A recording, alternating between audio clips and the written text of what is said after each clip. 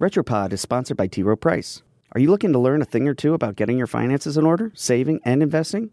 Check out The Confident Wallet, a personal finance podcast series by T. Rowe Price and the Washington Post brand studio. Find it wherever you get your podcasts. Hey, history lovers. I'm Mike Rosenwald with Retropod, a show about the past, rediscovered. Everyone knows the first person on the moon, Neil Armstrong, and his famous words upon taking that first step. It's one small step for man, one giant leap for mankind. But in the nearly 5 decades since humans walked on the moon, you never hear much, if ever, about the last astronaut to stand on that very foreign and very far away lunar surface. That honor goes to a fellow named Eugene Cernan, and it turns out that the words he spoke before returning to Earth are just as poignant as that guy Armstrong. Boy, this is a neat way to travel. Isn't it great? By the time Cernan made his trip to the moon as commander of Apollo 17 in 1972, he was already a veteran astronaut. He flew on the Gemini 9 mission in 1966, during which he became the second American to walk in space. I guess Cernan was a guy who maybe didn't like to go first. Anyway, he was the lunar module pilot for Apollo 10, which circled the moon. And when he finally had a chance to step foot on the moon, he was, naturally, gobsmacked. In a 2007 NASA oral history, he described the experience almost like someone texting home from a cruise. "Sunshine the whole 3 days we were there," he said. But really, the trip was literally otherworldly.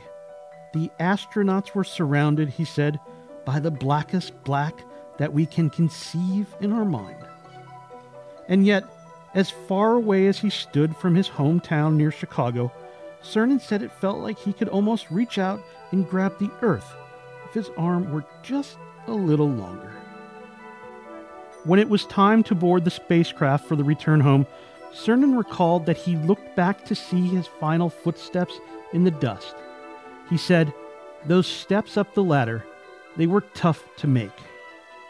He didn't want to go, he remembered. He wanted to stay a while. As Cernan and the Apollo 17 crew made their way home from outer space, President Nixon issued a statement saying, "This may be the last time in this century that men will walk on the moon." It was.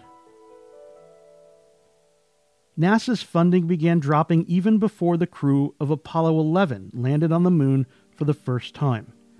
Nixon was preoccupied with the Vietnam War and wasn't that interested in space anyway. He proposed canceling the last 2 moon-bound Apollo missions, number 16 and 17, and in 1971, he slept through the launch of Apollo 15. Multiple presidents have promised a return to the moon, but none of them have followed through. Eugene Cernan died in 2017 without ever seeing another person walk on the moon, but he never lost the hope he had before returning home. That day, before climbing into the lunar module to depart, Cernan shared these moving, Armstrong-like words. We leave as we came, and God willing, as we shall return, with peace and hope for all mankind.